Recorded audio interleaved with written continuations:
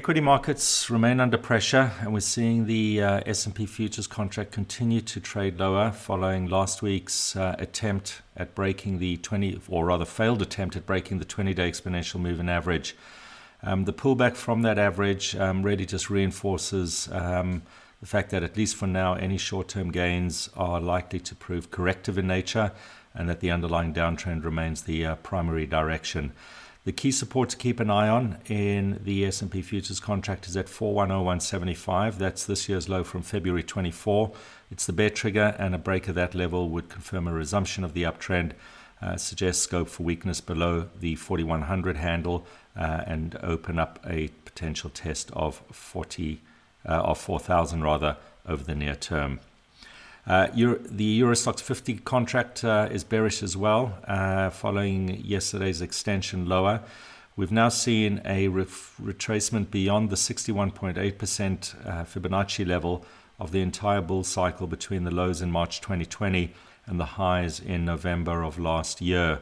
That suggests scope for a continuation lower, and there's a focus on a move down towards 3379 next, which is the December 21 low from 2020, looking at the continuation chart, and there's also potential for a move beyond that level down towards 331860, which is a Fibonacci projection level.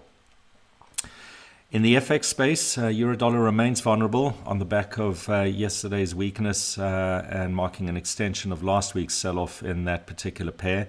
The focus is on a move down towards a low dating back to May 7 in 2020, which is at 107.67. Saw a sharp sell-off in cable as well yesterday, and that resulted in a break of its key short-term support of 131.63 that we'd been highlighting as an important bearish trigger point. That's the December 8 low. The break of 131.63 reinforces the current bearish cycle, both from a short and a medium-term perspective, and opens up for potential for a move down towards 130.58 next, and that's a Fibonacci projection level as well. Dollar yen still proving to be the quietest pair within the FX space, or at least one of the quietest pairs within the FX space. Importantly, from a bullish perspective, dollar yen continues to hold above its initial support of 114.41 and the more important support at 114.16, which is the February 2nd low.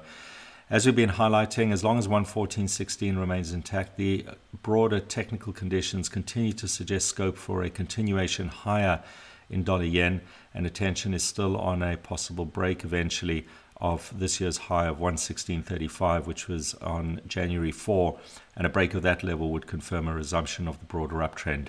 Any weakness below 114.16 would damage that outlook, at least from a short-term perspective, and suggest scope for a deeper pullback. Just to focus on an important level in the dollar index, it's worth keeping an eye on 99.74. That represents the 76.4% retracement of the entire downtrend that we saw between the highs in March 2020 and the low in January 21.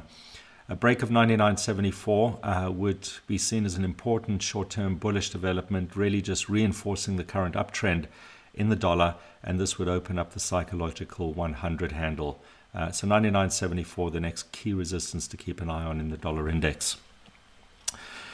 In the commodity space, gold has continued to move higher and is now establishing a comfortable space above the $2,000 mark, which we've seen convincingly breached over the course of the last few trading sessions. The break higher really just reinforces the current bullish uptrend and signals scope, at least near term, for a move up towards 2030, which is the August 11, 2020 high, but there's potential for a move up towards the 2050 handle as well near term.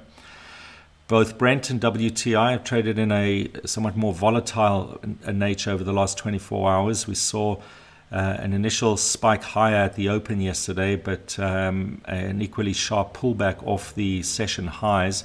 That doesn't undermine the uptrend at this stage. Any short-term pullbacks are still seen as a corrective pullback. Underlying trend conditions still suggest scope for continued gains to the upside, and there's potential for a move up towards 140 in Brent next and 132.75 in WTI. We also saw a pullback in the fixed income space off the session highs yesterday, but as well, these pullbacks are still being viewed as a correction, and the underlying trend condition remains bullish. In bunds, there's still potential for a move up towards 169.44, which is a Fibonacci projection level. Keep an eye on support at 165.31. That's the recent March 3 low. It's seen as quite an important short-term support, and if we do see a break below 165.31, that could perhaps be seen as an early warning sign of a possible short-term top in the contract. The support to keep an eye on in gilts is at 123.50, equally an important short-term support level. That's the March 1 low. As long as 123.50 remains intact, though, the risk is still skewed to the upside, and there's potential for a climb up towards 126.90, and that too is a Fibonacci projection level. In the EM space, we're seeing a strong rally in dollar Korea unfold over the last 3 trading sessions to really confirm a resumption of the uptrend.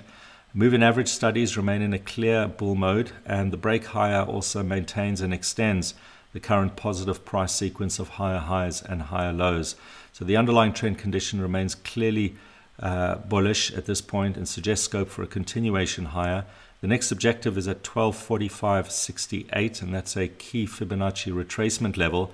It marks the 76.4% retracement of the entire down leg between the highs in March 2020 and the lows in January 21.